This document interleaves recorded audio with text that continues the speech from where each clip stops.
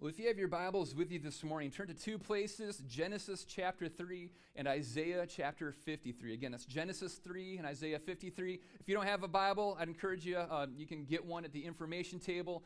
Bring your Bible along with you. Make notes in it, highlight things, circle things, because it is absolutely life-changing, and you will want to get notes in there and make that Bible your own, mark it all up. And today we're going to continue in our series called Fearless. And the whole idea behind it is that we live in a world that has a lot of fear in it. This is a time where it's easy to look at everything going around and be able to say, man, we are weak, we are powerless, it's scary, God, where are you, and all of this. But that's not the call of God on the church. We're called to be those who speak peace. We're supposed to be those who walk in power into the situations where fear is dominating. We're supposed to be those who are fearless. And A.W. Tozer said it so well, what a scared world needs is a fearless church.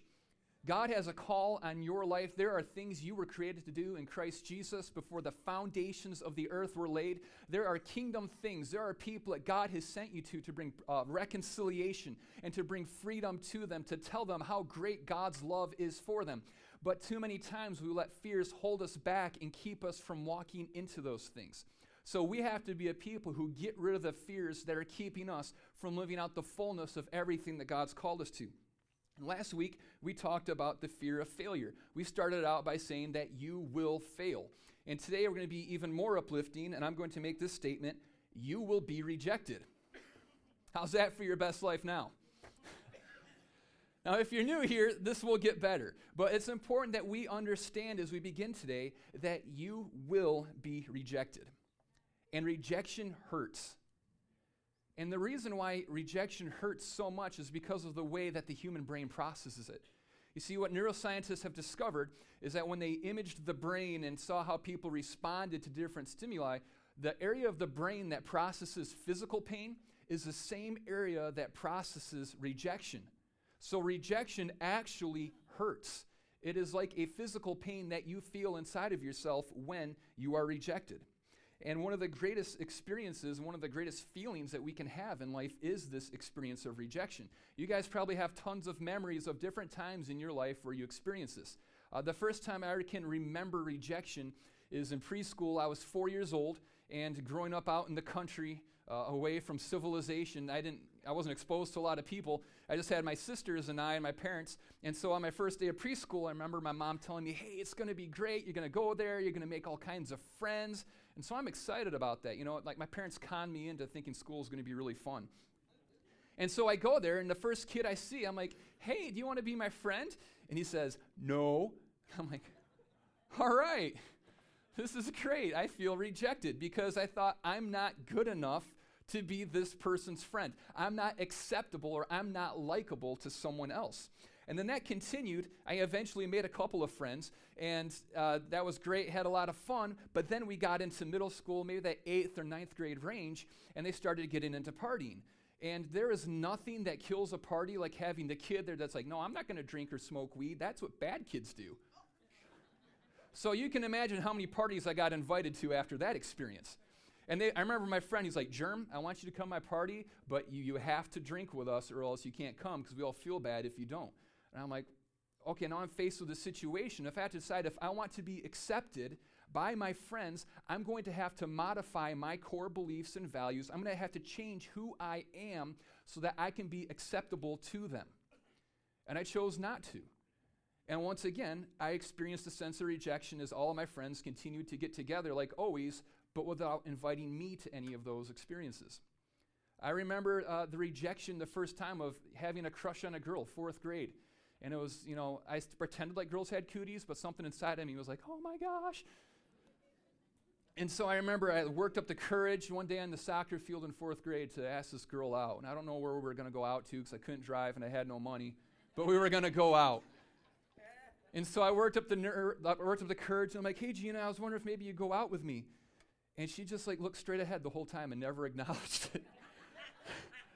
And I realized getting friend-zoned in 4th grade, I was like, wow, she didn't even say no. She just pretended like I didn't even exist. And so you can imagine how that made me feel anytime I wanted to express my feelings to a woman again after that. So here I am, I think I was 21, 22 when I asked Anna out. And so I'm filled with all this anxiety Because I'm thinking she's going to say no to me. She's going to look straight ahead. She's not going to acknowledge it. I'm going to get friend zoned for life. And it's going to ruin the relationship that I have with her because I'm not boyfriend material. Like, I'm not good enough or acceptable enough to receive love from other people. Thankfully, I worked up the courage and I blurted out, I have a real big crush on you. And she had a crush on me too, so everything worked out. And I'm glad I never had to do that again. But we've all had a rejection related to a romantic interest that then gave us some sort of an identity or a fear inside of us about continuing to ask people out or express our love, and it maybe made us feel like we weren't lovable. And then I remember getting fired from a job that I loved. I quit a job to come take this job for significantly less pay, and I was like, I just believe in the vision of this place and what they're doing, and I poured my heart and my soul into it, and I was all in, and I'm going to be here for the long term. We're going to see God do amazing things here, all excited, and then one day they take me out to lunch and tell me that I won't be there for the long term. And I said, oh, you know what, that's great. Hey, you know what, I'm sorry that I wasn't able to fulfill the job in the way that you wanted me to. I don't want to hinder anything you guys are doing. It's all cool. Don't worry about it. And then I went and got in my car, and I cried. And I thought, how am I going to tell Anna that I wasn't good enough at my job? How am I going to tell my family that this job that I've been telling them how much I love and how great this place is and how it's going to change the world, how am I going to tell them that I got fired from that because I wasn't good enough? And you want to know how that made me feel going into other job interviews and trying to figure out where it was that I was going to be able to pour my life into something? Because I thought, I'm not good enough to be accepted in the areas that God has gifted me. And I thought I'd finally grown up and I was really mature now as a Christian, and I'm past all of these silly fears. And then I started a church. And I figured out that I was not past all of those things. Because there was nothing in my whole life outside of my marriage and my family that I have poured myself out into than starting this church. I mean, it's been my literal blood, sweat, and tears have gone into this. My heart has been put into this place. And it's not for me. It's not so I can get rich quick. So if that's it, I am failing miserably. It's not so I can be incredibly popular or whatever else, or I can wear pastor t-shirts and stuff with little embroideries on them. I did it because I wanted to see Jesus glorified. I wanted to see people ministered to and saved and set free and delivered.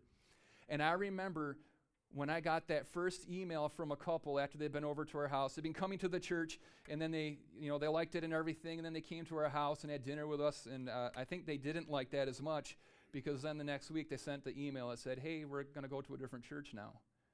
And I was like, hey, that's great. I just want you to be plugged in somewhere in the kingdom, like we always say, and doors open for you. And then I just cried, and I told Ann, I was like, I'm a failure at this, because I felt like I had been rejected by them. And every time, and this is what pastors don't say, is every time like someone's like, hey, you know what, we're just going to go somewhere else. We're like, hey, that's great, but it feels like you just got fired. And don't be scared. I'm not going to track you down. Hey, you, where have you been? Don't fire me. But I'm just being like, even everybody struggles with different areas of rejection inside of their life. And when you feel like you've been rejected in the ministry call that God has for you, that can be a powerful rejection that can stir up fear inside of you. And I could go on and on for more Sundays than there will be before Jesus returns about the different areas that I've failed and I've been rejected in. And every one of you probably could too. Maybe it was in your marriage, where you just poured yourself out into it, and you wanted God to be glorified in your marriage, and you wanted to be with this person for the rest of their life, but it broke down somewhere and somehow. And now you're struggling with rejection because maybe a relationship that was romantic or a marriage that fell apart, and now you feel like you're not good enough to be loved, that you're not worthy of someone else's love, that no one could ever love you again. Maybe it's inside of your family. Maybe it's with one of your parents that you felt rejected by them and that you weren't worthy of their love and affection. Maybe it was you as a parent, and you've watched your children walk away from the Lord, or that they've rejected you, or a sibling that you haven't talked to in years. Maybe it's something with a job for you where, like me, you thought you were going to be somewhere for a really long time, and then you ended up getting fired from that job, and you don't know how you're going to tell your friends and your families. You don't know how it is that you're going to provide for those that God has entrusted you with. Maybe it's with a friend, and you feel like now you're not worthy of being someone else's friend. Every single one of us have been rejected, and every single one of us are going to struggle with a fear of rejection at some point in our lives. And the reason why we struggle in this area is because we find identity and value in the relationships we have with other people, because we were created for relationships. We're all created in the image of God. This is, when we read the Bible, that's one of the first things that we find out about ourselves, is that God has created us in His image. And God Himself has always existed in community.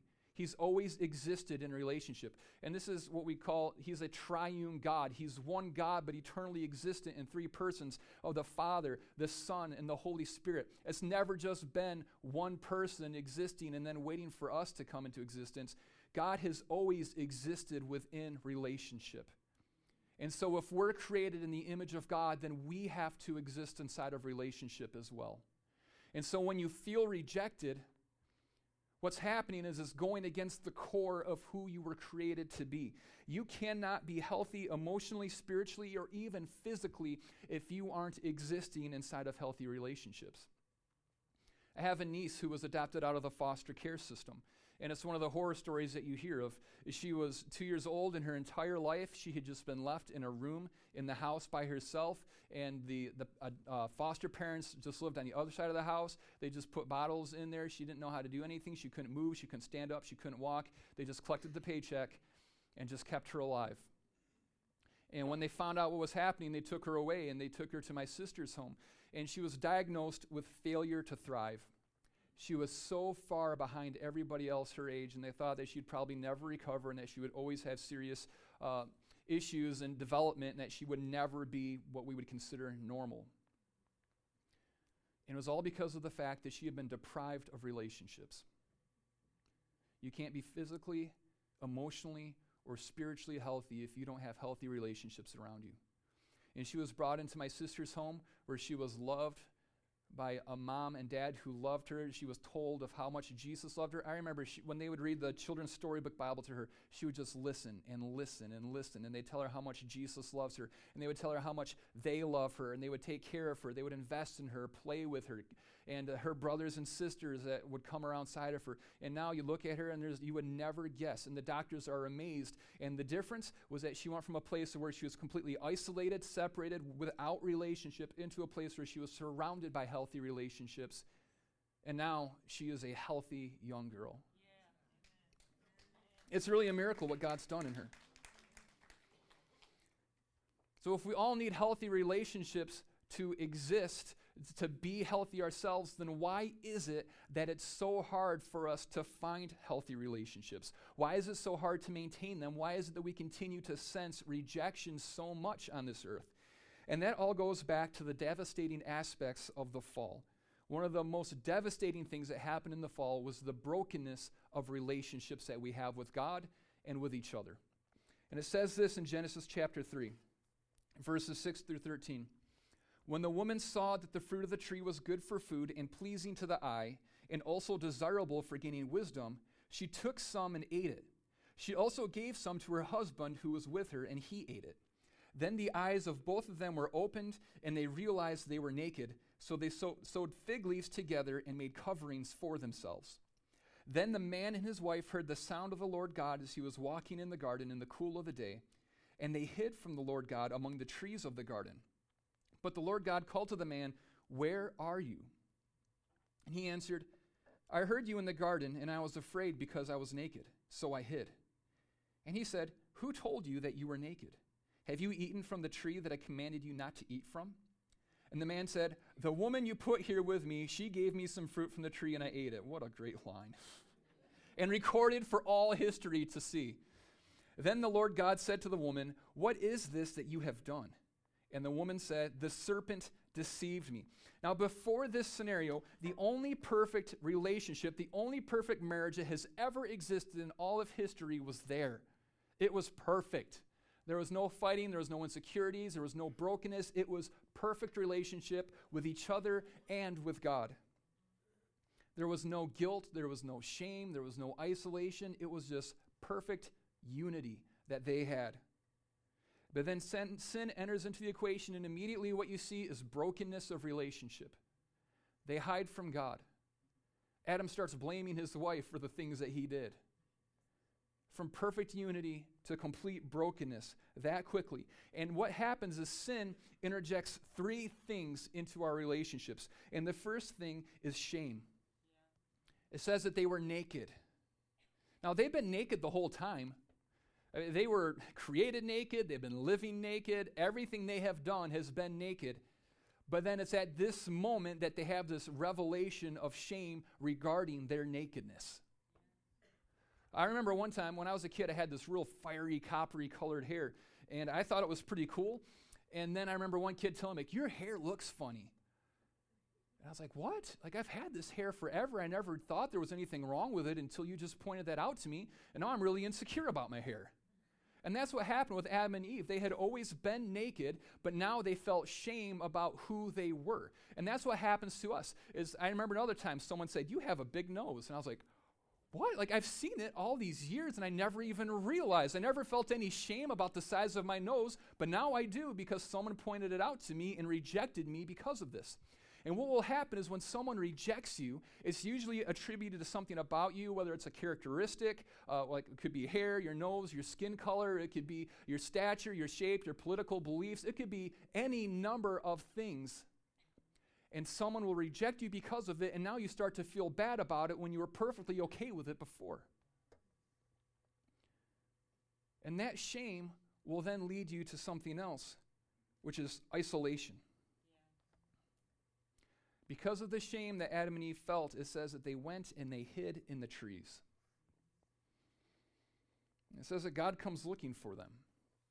They hear him coming. Now, this must have been a part of their daily routine. It says when God came to walk in the garden in the cool of the day. That must be a part of, imagine how incredible this is. Every day, God comes down and he takes a walk with you. Why would you run away and why would you hide from that? That'd be the best. I would give anything in my entire life to be able to have that encounter. That was what they were used to. It was what they knew. It was the way that they were created to be.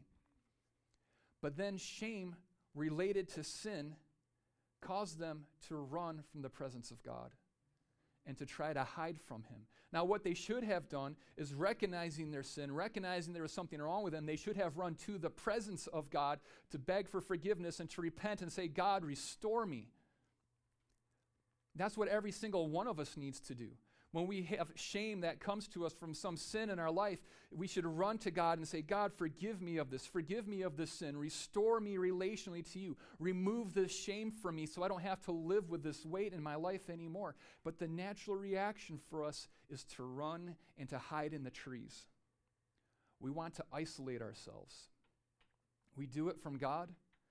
And how many times, as a pastor, it's mind-blowing to me, is someone to say, I just didn't want to come to church because my life has been really rough and I've been struggling with a sin issue or whatever. I'm like, then you need to get to church more than ever. Don't run from the presence of God. Like, I don't pray much. I don't read my Bible because I'm not really following the Lord very closely right now, and it just feels weird doing that. I'm like, no, you need to run to the presence of God.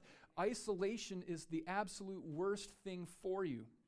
You need the presence of God in your life. Never run and never hide from it. But that's the natural instinct inside every one of us as fallen beings, is we sense some sort of shame in our lives, and so we run and we try to hide from the presence of God. That's not a good plan. God still knew he was hiding in the trees. He's like, hey, Adam, were you hiding in those trees? God knows where you are. David wrote, where can I go to escape the presence of God? The highest of heights to the lowest of lows. There is nowhere that I can go where I can escape the presence of God. And thank God for that. So stop running and trying to get away from the presence of God. Run to the presence of God so that he can heal you and make you whole once again. But we do the same thing in relationships with other people. When you sense some rejection from someone, what you do is to protect yourself and keep yourself from being hurt again is you run away. You try to isolate yourself so that way no one can hurt you. You see it all the time when a friendship goes bad, there's been some hurt or some offense that's occurred inside of it. People feel unlovable, and so they go and they separate themselves from other people. They don't ever want to let anybody in again, so that way they can never be hurt. When someone's rejected in some dream that they had that they were trying to pursue, they decide, I'm never going to dream again because I don't want to be rejected again because it's too hard for me. And so they isolate themselves. Over and over again, there's probably an area in your life right now that the Lord can highlight to you of where there was some rejection that occurred. And so instead of running to the presence of God, instead of continuing to run to the presence of other people who can encourage you and uplift you and support you through it, you say, I just want to be alone. I just want to be by myself. It's easier for me this way, and it's safer for me this way. Because what a fear of rejection will do in you is it will cause you to think that every person is going to be rejecting you because of how flawed you are, because of how messed up you are, or because of just the natural meanness and cruelness that you find in other people. A fear of rejection will lead you to a lifetime of being unhealthy because you're going to put yourself in a place where you will never have healthy relationships. And as long as you remain isolated, you will never have the joy in your life that you were created to have. You will never have the community in your life that you were created to have. You'll never be healthy, and you'll never be able to follow God's call on your life to the thing that He created you for, because you will be scared of the rejection that might come along with that call. And the third thing that sin introduces into us is masks. What they do is, because of their shame, they create fig leaves to put over themselves to try to hide their shame. You know, actually, the word hypocrisy, it comes from a Greek word that means what the actors would do is they would create a mask and they would put that over their face to conceal who it was that they really were and to give off the image of something else. That's what hypocrisy is.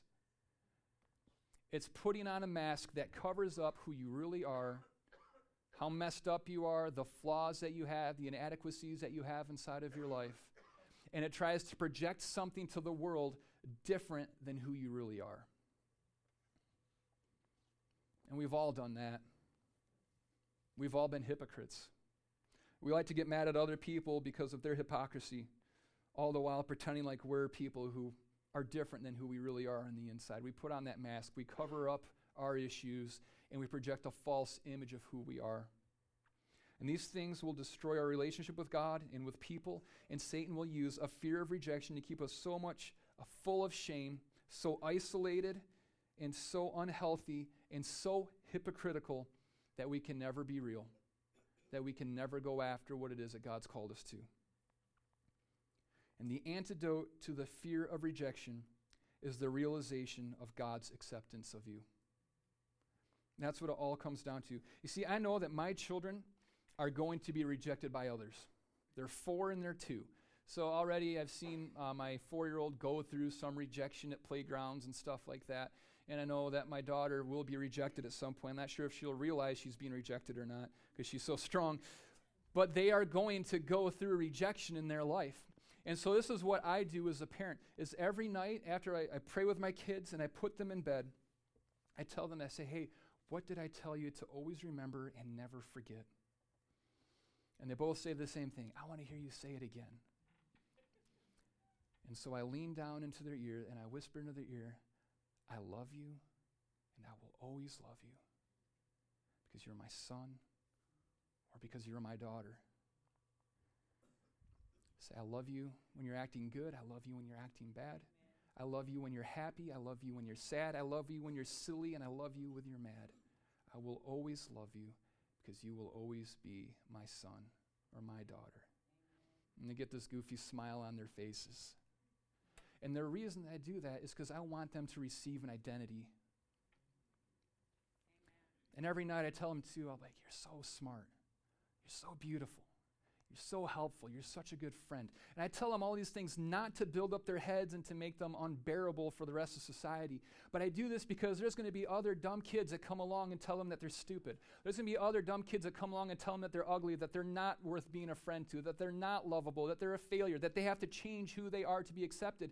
And they're going to begin to question whether they really are loved. And I want them to have such an identity that comes from Anna and I and from God that when they hear a bully say those things, it seems laughably stupid to them.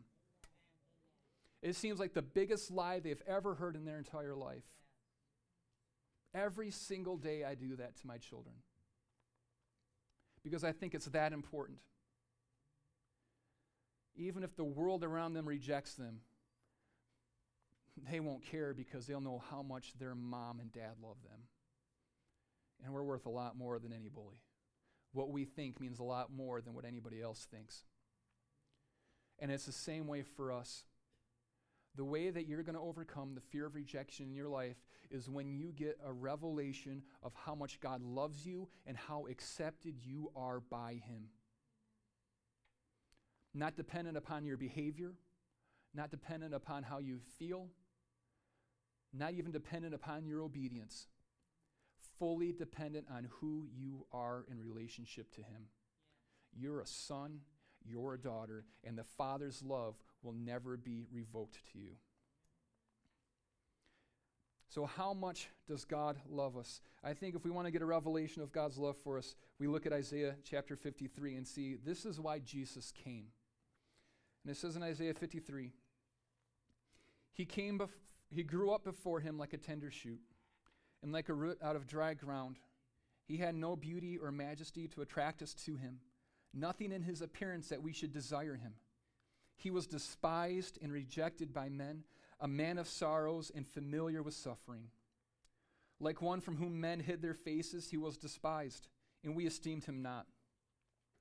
Surely He took up our infirmities and carried our sorrows, yet we considered Him stricken by God, smitten by Him, and afflicted. But He was pierced for our transgressions. He was crushed for our iniquities. The punishment that brought us peace was upon Him, and by His wounds we are healed. Yeah. We all, like sheep, have gone astray. Each of us has turned to his own way, and the Lord has laid on Him the iniquity of us all. He was oppressed and afflicted, yet He did not open His mouth. He was led like a lamb to the slaughter, and as a sheep before her shearers is silent, so He did not open His mouth. By oppression and judgment He was taken away from us. And who can speak of His descendants? For He was cut off from the land of the living. For the transgressions of my people He was stricken. He was assigned a grave with the wicked and with the rich in His death, though He had done no violence nor any deceit in His mouth. Yet it was the Lord's will to crush Him and cause Him to suffer. And though the Lord makes His life a guilt offering, He will see His offspring and prolong His days, and the will of the Lord will prosper His hand. After the suffering of His soul, He will see the light of life and be satisfied. By His knowledge, my righteous servant may justify many, and he will bear their iniquities. Therefore, I will give him a portion among the great, and he will divide the spoils with the strong, because he poured out his life unto death and was numbered with the transgressors. For he bore the sin of many, and he made intercession for the transgressors. You see what God is saying in this, what we see about Jesus through this prophecy in Isaiah 53, is that Jesus removes your shame. That shame that was interjected into our relationships through sin has been removed from us by Jesus on the cross. You see, every one of us, we are separated from God. There are things that we should feel shameful about. The life that I lived before I knew Jesus was not a good life. I did bad things, shameful things, things that separated me from God, and things that separated me from the call of God on my life, and things that separated me from the people that were around me. And it says that Jesus came for the reason of taking on my sin,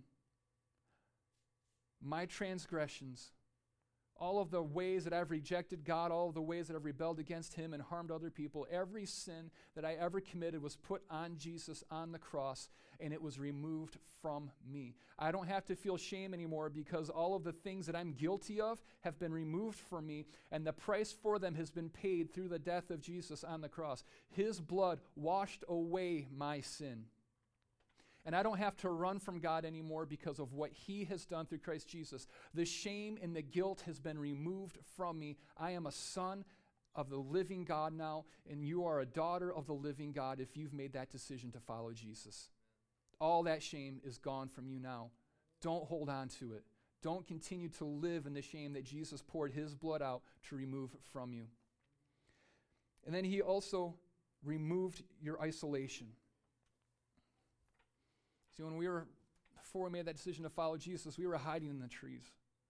We were far from God. We were separated from Him. And he didn't call to us from the trees and say, get right, and then get back up here. He came to the trees. He found us in the pit where we were hiding.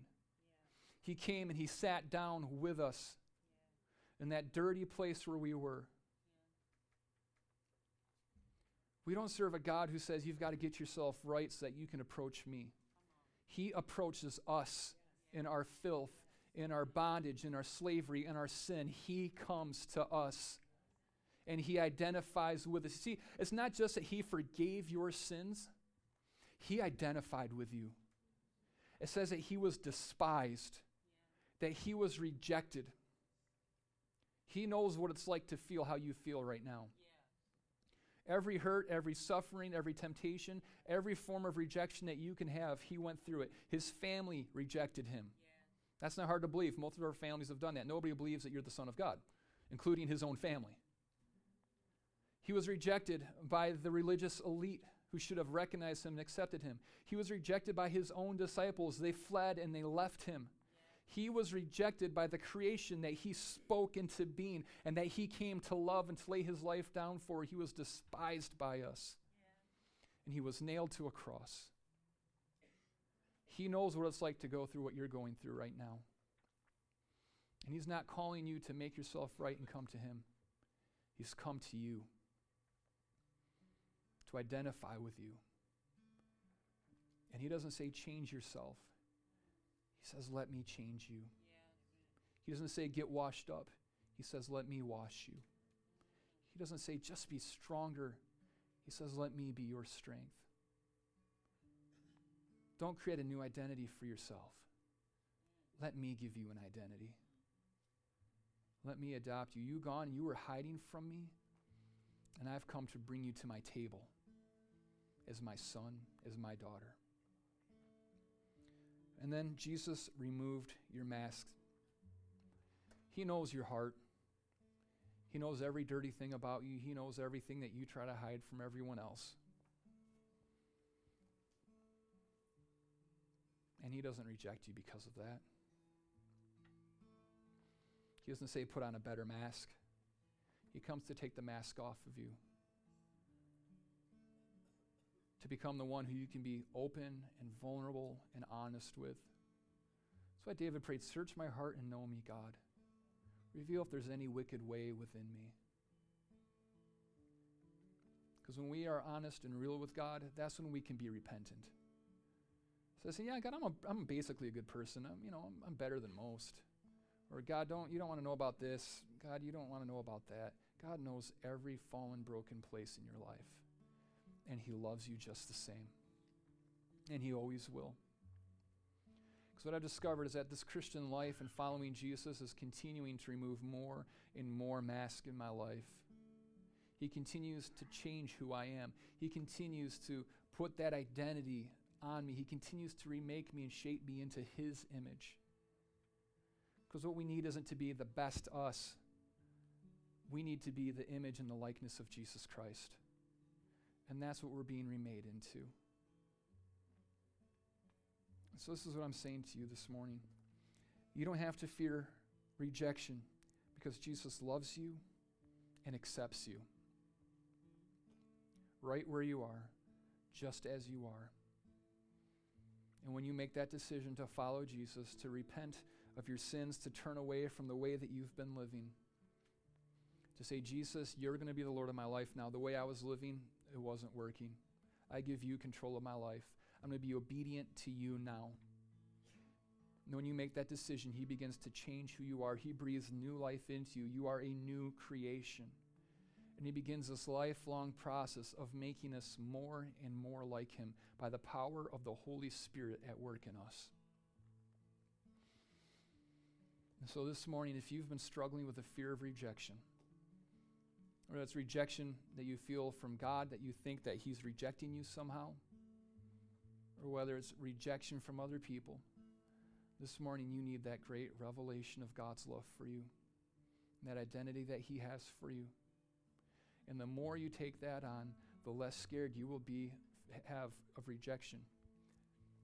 Because what anybody else says isn't going to matter. Because you already know what the Father says about you. and you've experienced his love and acceptance in your life. Let's pray this morning.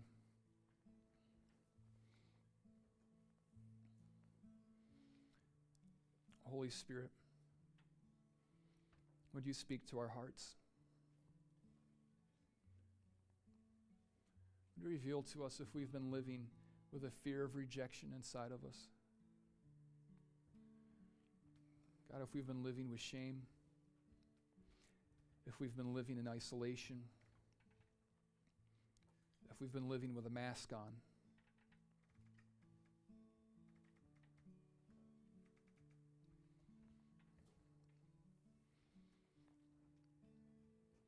and right now what I'm going to ask you to do is to raise your faith, to believe what it is that God says about you, and to make that decision to say, God, I'm going to believe what you say about me. I'm going to reject everything else that anyone else says.